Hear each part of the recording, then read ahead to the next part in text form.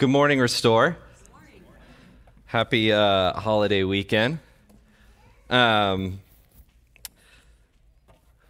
excited to see you guys. I know it was kind of a rainy weekend and a rainy morning, and so you're always kind of curious, am I going to get out of church? Am I going to bed for church this morning? But so thankful to see you guys this morning, and particularly I'm excited over what we're going to be doing. So whether you're here in person or you're traveling this weekend and watching us on the live stream, we're going to be starting a new series called basically like, what is church? Okay, so we've been in this whole summer, we've been exploring the Psalms, and we really asked the question of what is faith?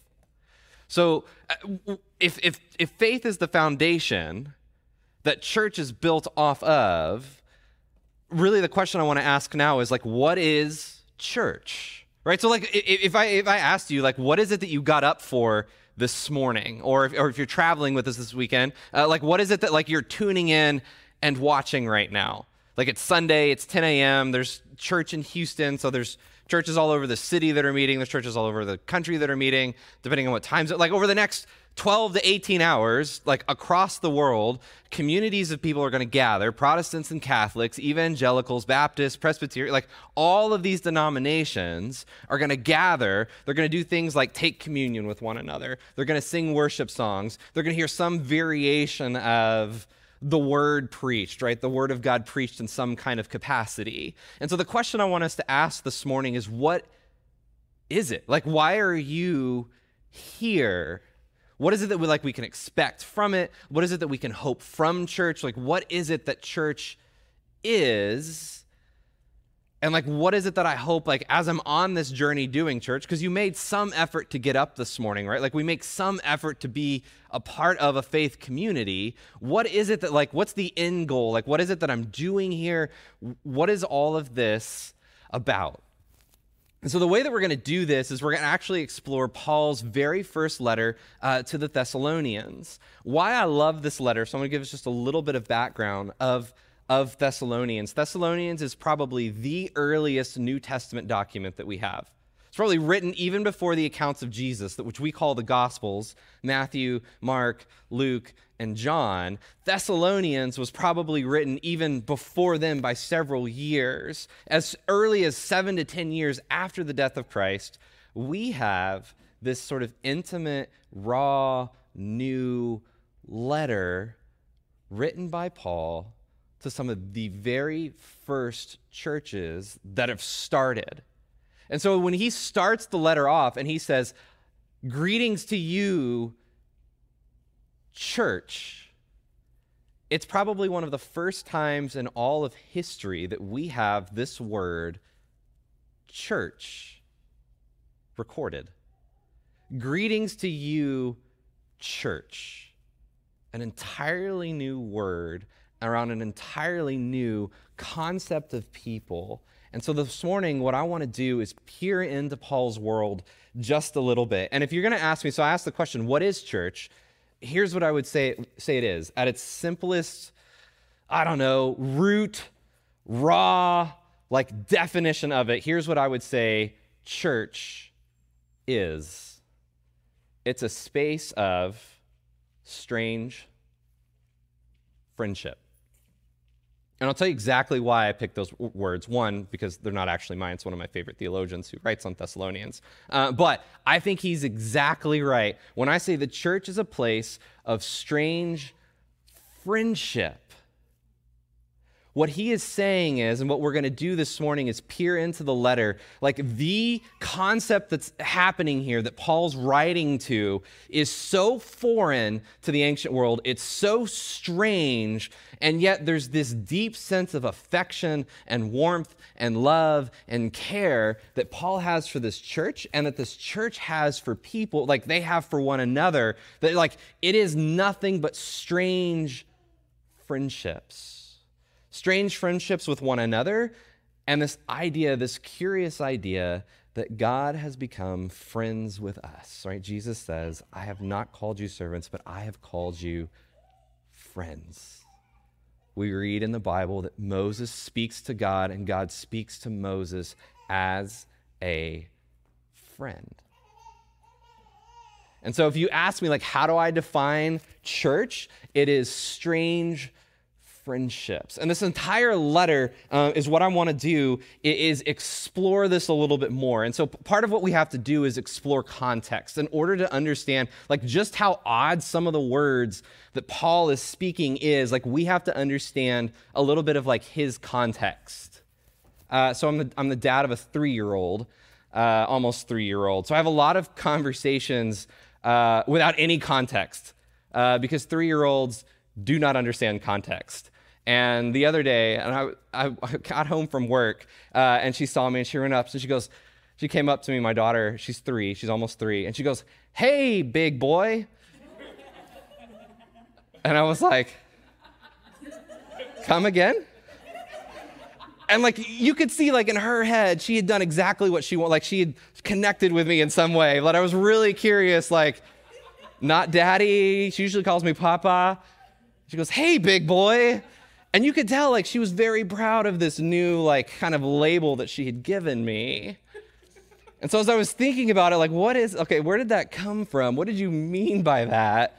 Like I had to dive into her world a little bit. And then I realized at school, she's been learning ages, which she understood primarily as little, like babies littler than her, and big, the kids that are older than her, they go, because she's getting ready to go to the big kid class. And so anyone older than her is big, anyone younger than her is little, and then she'd also been learning boys and girls. And so like when she saw me, like in her mind, I am a big boy. That's exactly what like she meant by it.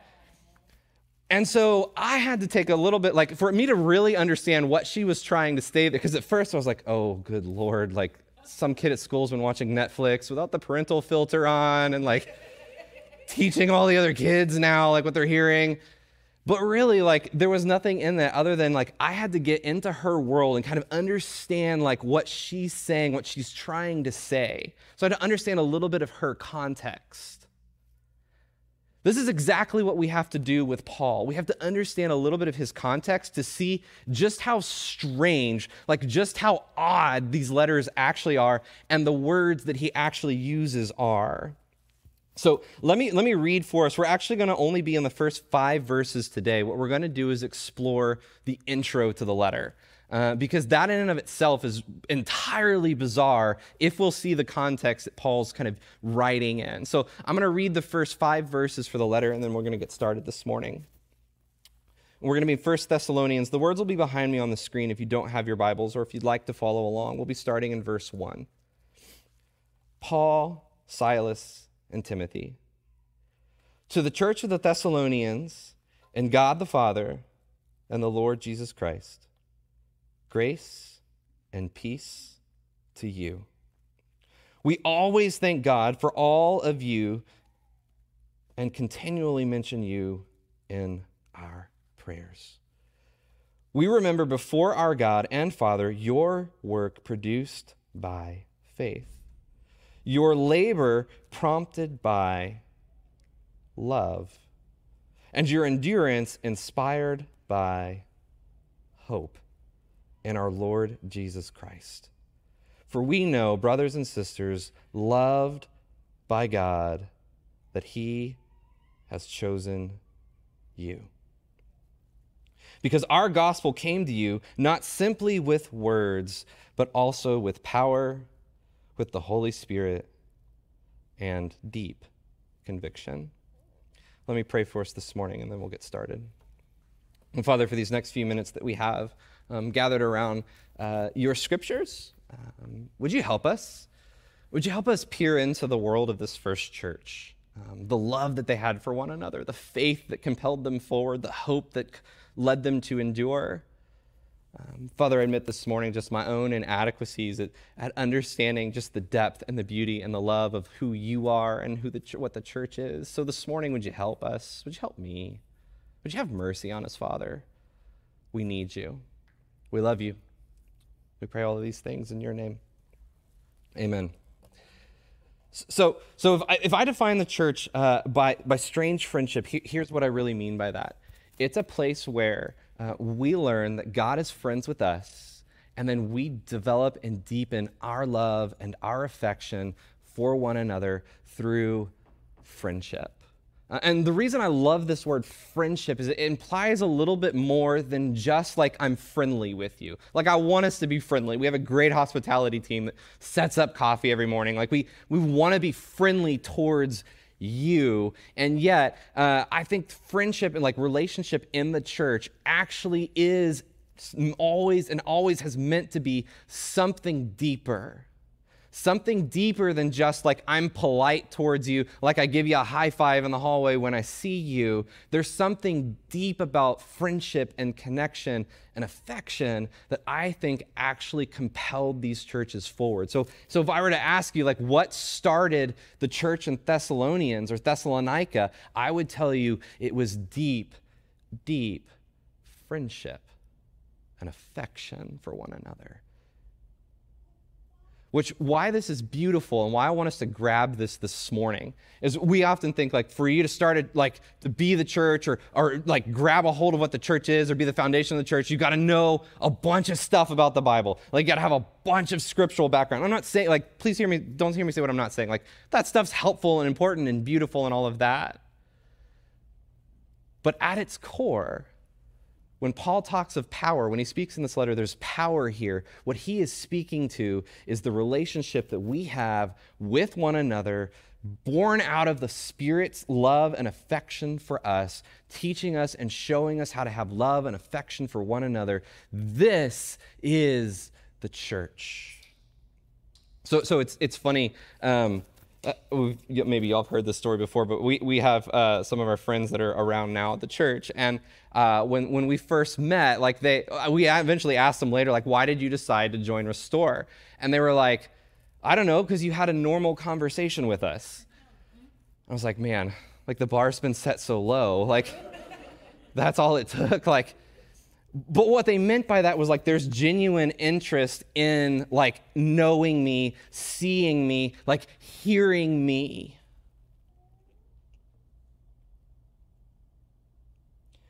Which is precisely how God interacts with you. And so part of what is being the church is learning how to live and love and be in like the presence of a relational God. Okay, so here's what we're gonna do this morning. So as I unpack this a little bit, we have a word that we use around here a lot when we started the church, particularly as kind of our catchphrase is like we believe church should be all about love. So we're starting one that is. And I both hated and loved that phrasing for a couple of reasons. One, because I loved it because it's true, but I didn't always like it because like that word love has gotten hijacked in so many different ways in our culture. And so like the second usually that I say like, hey, church is about love, people are like, what are you guys, a bunch of hippies? Like there's this kind of like sense of like everybody's got a different definition of the word love. Okay, this is part of why marriage sometimes is such a journey, if you want to call it that, is because both of you have come into that marriage with different definitions of love sometimes.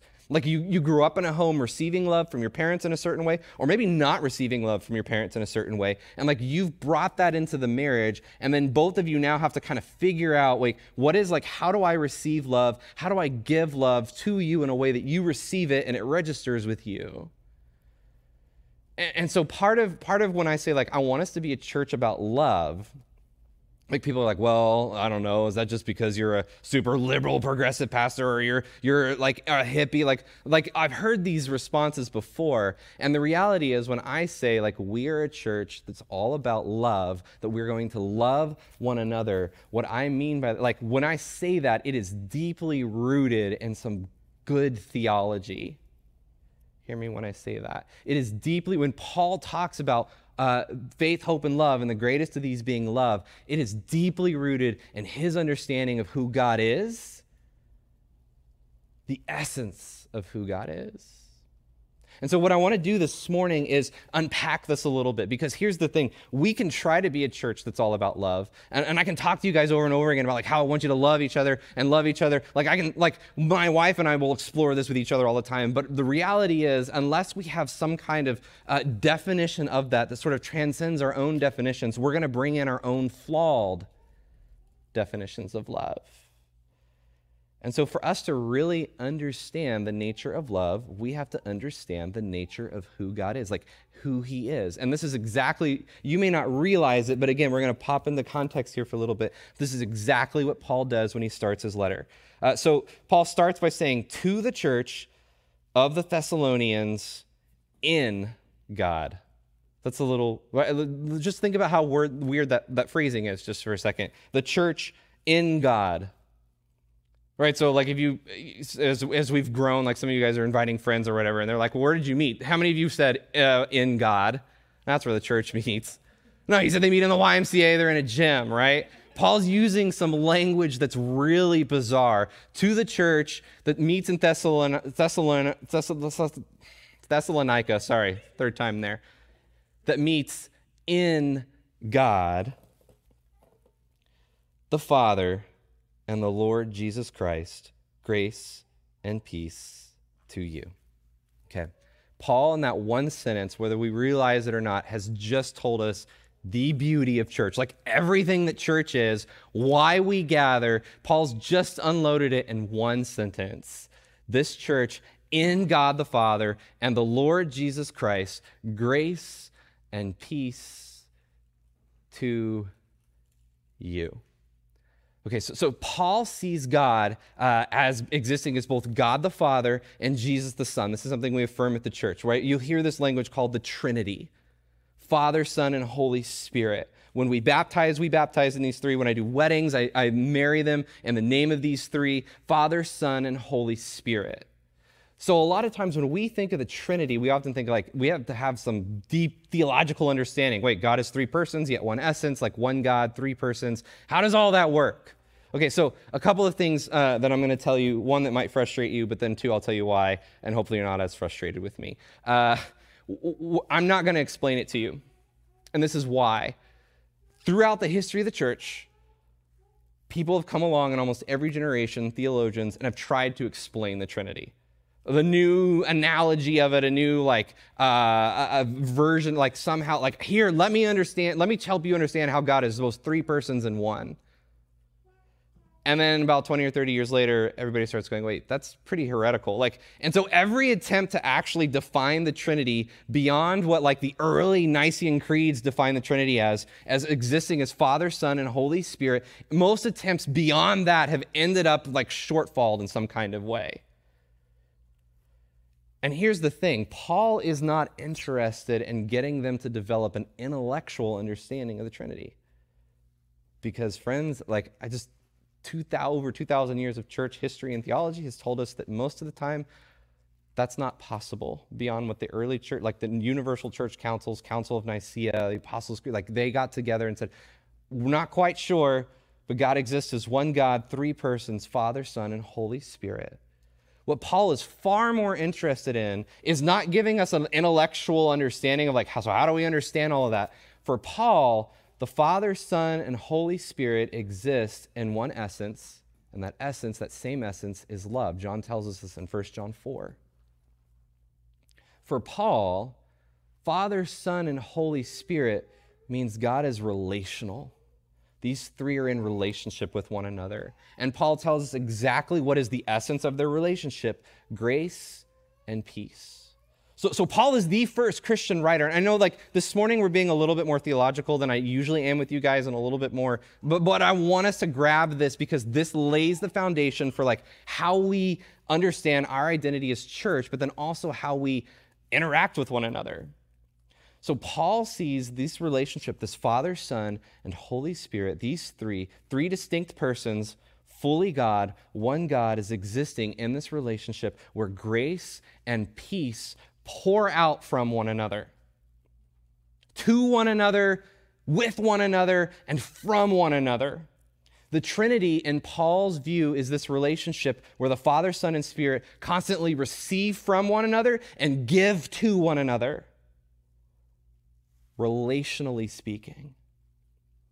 Okay, so Paul's primary concern with the Thessalonians is not, let me get you to understand the Trinity with some deep intellectual analogy that'll help you wrestle with it. What he's wanting them to see is Father, Son, and Spirit have grace and peace flowing through one another, to one another.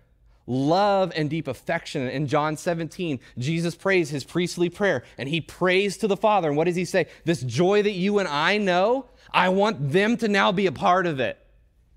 This joy that you and I have because of my obedience to you, my affection for you, your affection for me, I want them to now be a part of it. This is John 17, his priestly prayer. For Paul, the Trinity primarily is relational. He understands it in the context of relationship. And what he's getting them to say is this church that is in God, you are now a part of this. You are now in this. This will be, by the way, Paul's primary way that he describes relationships with God as being in God or in Christ. Read it. In the word, by the way, in your New Testament, the word Christian's only used 3 times in the whole New Testament. And most of those times are in Acts. What is far more used to describe Christians all through the New Testament writers is being in God. Pick up any letter by Paul and start reading it. You'll see it over and over again. In Christ, you are a new creation. In God. What Paul is wanting to get at here is this God of love, Father, Son, and Holy Spirit, who love each other in deep joy and affection. You are now a part of it. You are in this with them. Those analogies that Paul will use of the church as being the hands and the feet of Christ, what he's trying to get us to see is we are now united with Christ. And because Christ is united with the Father, like you have this relationship with God where grace and peace flow to you. So that this letter that he writes, that he starts out with, and this greeting, this grace and this peace to you, isn't him being religious or like kind of having a flowery religious greeting. He's actually trying to get them to see. So those words, grace and peace, sorry, my mic has been bothering me this morning, are subjects in the nominative. What that means is he's seeing grace and peace as something that is given to you as a gift from Father, Son, and Holy Spirit that you now participate in. So that word grace, what Paul's primarily speaking of there, is my beard or the mic? I'm not sure which this morning. That word grace, which Paul is primarily speaking of there, is this free gift of God's love and mercy and compassion and forgiveness that has been granted to you in Jesus Christ. This word peace is the first time we really see kind of in the ancient world, Paul used like this word being used. So that word peace was usually described in the ancient world as like absent of war because of Roman control of the world. But Paul has a much bigger definition in mind. Grace and peace to you. That word peace, what Paul's using there is he's wanting to see this full blessedness, this full like wholeness to you, like goodness to you, like you being the version of you that God always meant for you to be because he loves you. This is what you get from this relational God. Grace, forgiveness, and peace are fullness, are wholeness to you, because this is how the members of the Trinity exist with one another, in fullness and in wholeness with joy. Okay, so there's our big sign that you see when you walk in there. You are part of God's plan to restore all people to his love. This is how we got our name Restore. One, like copyright wise, there weren't any other restores in Houston at the time. So it was like, it made an easy choice. But like beyond that, there's some deep theology here that I want us to grab this morning. You see, for Paul, their relationship with God is so much more than God just not punishing them for the wrong things they've done. That's grace. But it's not just grace that they receive from God. It's also peace, our fullness, our wholeness.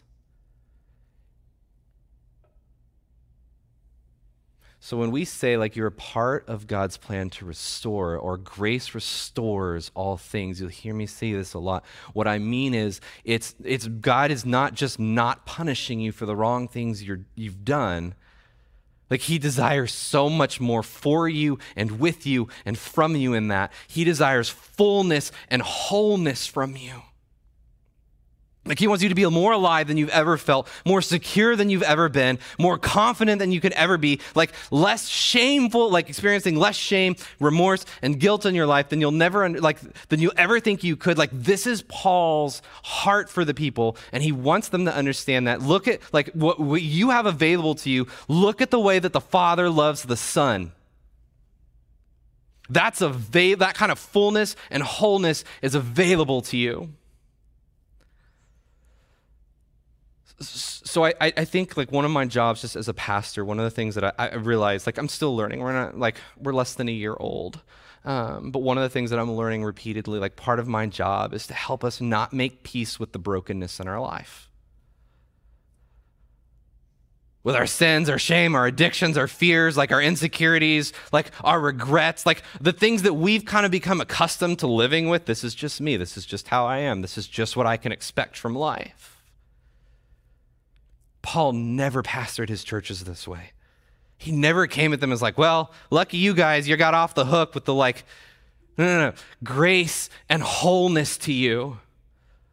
I want you to be fully alive in God, this church that is now in God. I want you to look at this relationship of this Trinity, see the goodness that exists within it, and realize you are now in this. You have access to it. You don't have to settle for anything less than the abundance of God's goodness. And if you need proof of it, just know that you are in God and look at the way that the Father treats the Son. That's how he relates to you now because you are in Christ. So this is one of the reasons I want to wrestle with this morning is for us to see like how deeply relational God is, and that those of us who've been created in God's image, we are also wired deeply relationally as well. Like our relationships, in the West in particular, we're more individualistic, and we wrestle with this sometimes, but really our relationships very much define who we are. Who your parents were or were not, how they treated you or didn't treat you, have defined things about who you are. This is why Paul uses this language to describe Jesus and the Father and the Son. The Father exists. The Father is a Father because of the Son. The Son is a Son because of the Father. Their existence is tied up to one another, deeply relational, deeply connected. So there was a study that was done a couple of years ago. I say a couple, it was actually now 5 decades ago. I'm really bad at dating things. A lot of my friends joke with that because I'm always like the other day, and they're like, that was like 4 years ago. I don't know. I just have a bad time with time like that. But there was a study done. I don't know if y'all have ever heard of it. It was called the Framingham Heart Study. It was done in Massachusetts, and they surveyed, I think it was 5,200 different participants. They were trying to do like a longitudinal study on heart disease, like how do people with heart disease live. But what they ended up doing was collecting so much data that social scientists, researchers and such, were able to go and kind of look at socially how do people interact on large scales. And here's what they found. They found that when one person experienced joy in their life or happiness, that happiness would spread out to other relationships by an integral of 3. What I mean by that is, by 3 people away would also experience some of the same joy that this person experienced. So if this person had a good day, what they found is that person's friend could have a good day, like experience some of the goodness that they had, and that person's friend, and that person's up to a factor of 3. Then after 3, it kind of dissipated. But that means that like 3 people away could experience joy and happiness that somebody way over here had experienced without ever even knowing this person. And they were actually able to quantify it enough. And so my former background, I'm a clinician, so I'm always fascinated by this. But it was by a factor of 10%. So if somebody one day had experienced a 40% increase in their happiness, with each layer it went out, it would so that the next person around them would have kind of uplifted happiness by about 30%. And then that person's friend by 20%. And then the final person kind of on the chain, 10%, if that makes sense. So like each person kind of by a factor of 10% would experience some of this goodness, some of this happiness. Here's what this means. We are deeply wired, relationally speaking. Whether you realize it or not, We're connected with each other in ways that you may not even realize that we're connected to one another. You're connected with the people in your church in ways that you may not even realize that you are. And people are incredibly sensitive to one another. So you may not realize this either, but like your brain registers 4 to 5 times a second, depending on the research you read. 4 to 5 times a second, it scans for danger in every interaction that you're having, including ones with your like most trusted people. And danger, not necessarily physically, but just like your brain is constantly asking the question when you're interacting with someone: is this person for me or against me? Are they going to like help me or are they going to hurt me? Doesn't matter. It can be like even your child. Like it's just your brain is wired this way to constantly be assessing and reassessing the safety of the relationships that you're in. God is a relational God. We are a relational people. We are deeply wired this way. So Paul says, we remember in verse 3, we remember before our God and Father your work produced by faith, your labor prompted by love, and your endurance inspired by hope. Again, here it is. Listen, in our Lord Jesus Christ. Paul's going to use this word in over and over and over again. And you say, well, wait, what is that? Work produced by faith, labor prompted by love, and endurance inspired by hope. Faith, hope, and love. Paul talks about these, faith, hope, and love. The greatest of these being love. Paul's beginning to lay this foundation. Here's the thing about these words, though, that Paul is using here. You notice that faith, he talks about works, and labor is connected to love, okay? This is because loving people requires effort. Some of you married people are like, yeah, no kidding. Tell me something I didn't know. Sorry if your spouse just looked at you really weird. You can put that one on me later. But love is a labor. This work that Paul's talking about, these works, isn't like works for your salvation. What he's saying is this way in which you guys are all connected with one another now because you are in the Spirit of God, like is going to require effort on your part to work, to love one another, to see one another, to care for one another. And so this is where, like we in the West, particularly because we're individualistic, and I'm pushing on us a little, like picking on us a little bit this morning, but I want to push here. We kind of see church as like, I don't know, like a bag of marbles.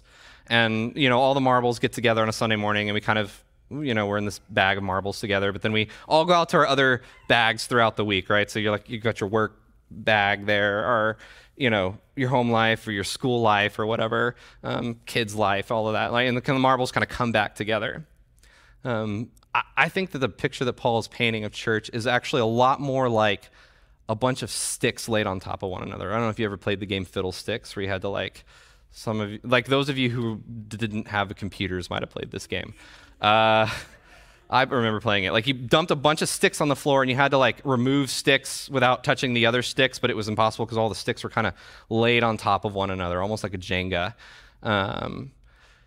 And here's the thing, though, is like you had to remove a stick from the pile without removing any other sticks, which was it was a super frustrating game. It's no wonders that we moved on to computers, really. But here's what I think the church is. Here's what I think your small groups are, by the way. Here's what I think like life together is.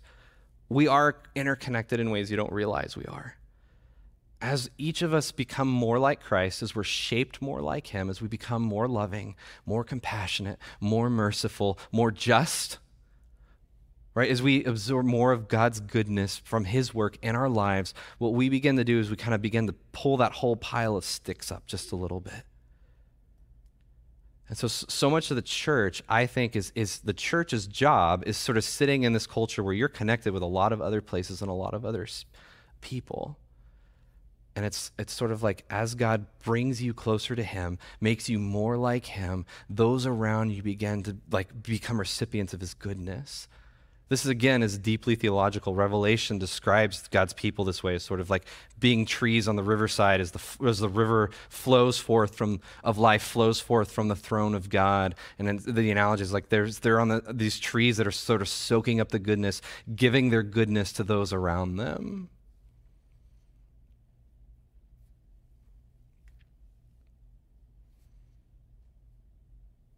It's a little bit like my daughter, we play, we have a tent that we set up all the time in the living room. And there's a central pole, but then there's a bunch of other poles that kind of prop up the sides of the tent. Every single one of us is like a pole that props up the side of the tent, and that central pole is like the figure of Christ. That's how Paul sees this. The Trinity exists. It kind of keeps the whole thing together. But each of us, as we're raised up in Christ, which Paul will use this kind of language, what ends up happening is we end up sort of raising up those around us as well, as the goodness of God flows through us, using us, shaping us, and molding us. So as we close verses 4 and 5, for we know, brothers and sisters, loved by God, that he has chosen you, because our gospel came to you not simply with words, but also with power, with the Holy Spirit, and deep conviction. Here's what Paul's saying here. I came to the gospel not just with words. I didn't want you to just wrap your heads around this intellectually. I want you to see that you are now active participation in the goodness and the love and the mercy of God, and you get to spread, you get to be a part of his way that he spreads that to the world around you. You are now a part of God's plan to restore all people to his love. Those of you, Paul says, loved by God, brothers and sisters. Again, he's using family language here, trying to get them to understand their deep connection to one another.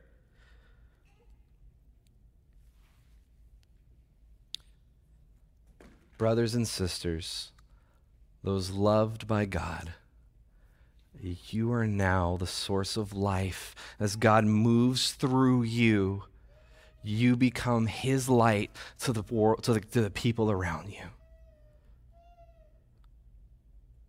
You become his source of goodness, his source of mercy, his source of compassion to one another. So I saw another interesting study, and this is where we'll close this week, that was done by a Stanford neurobiologist. And he'd made this effort to basically categorize all the species that he could as to whether, he put them in two groups, collaborative species or competitive species. And they did it scientifically speaking. So they looked at hip to shoulder ratio, male to female size ratio, jaw to forehead ratio, brain capacity and development, kind of across the board as a way to kind of identify which species often compete with one another and which species collaborate with one another. And they did a great job of the study. But when they tried to do it with humans, you know which group they were in? Somebody don't answer, it's a trick question. He's going to get you here. They were both. Just our bodies biologically wired, they couldn't figure out quite where to put the humans as a species. Are they competitive or are they collaborative? Do they work together? Do they compete with one another, right? And so competitive species being species that they work on their own, everything else is a source of food, they kill, they survive, that kind of thing. Whereas collaborative species are working together. Here's what this means. Humans at their core, I think, are capable of great acts of love, but also great acts of evil. At our core, we're capable of great affection and connection to one another. But the story of Scripture tells us that we're also capable of great rebellion, great selfishness, great self-preservation. This is what the gospel has come to change. At its core, at this letter, the core of this letter, Paul wants to see them. I want you to see the Spirit with deep conviction coming in and changing you at your core. Not just an intellectual understanding. That's important. It's not unimportant. But the Spirit moves inside of you and changes the way that you love one another. Because now you are in God. This relational Trinity, this Father, Son, and Holy Spirit that exists in and with and for one another through love, through faithful obedience, through compassion, through submission. We read that all throughout Scripture. The Son submits to the Father submits to the Son. The Spirit flows forth from both of them in love and mercy, or as Paul will say today, grace and peace, or the way I might say it is grace and wholeness. This is now what you are, church. This is now how you participate in God, knowing him. You are in God, the church, Thessalonica, in God. Grace and peace to you. Let me pray for us this morning as we close, and the band comes up to lead us in a final song, and we'll participate in communion this morning. Father, I admit just how short we all fall of your love, like your goodness, being able to participate in you, being able to live our lives in you. It's a hard one to understand. So God, would you help us? Would you help come, Spirit, with deep conviction? Change us from the inside out. Show us how not to compete with one another, to view each other as threats. But Father, would you show us how to love the way that you love, in safety and in humility and compassion and mercy, grace and peace, love and fullness, forgiveness and rightness, Father. We need this. We're capable of great evil. But Father, when you show us how to love you, when you show us how to love one another, that changes. So Father, would you change this inside of us? We need this. We love you, Father. Show us how to love one another. We pray all of these things in your name. Amen.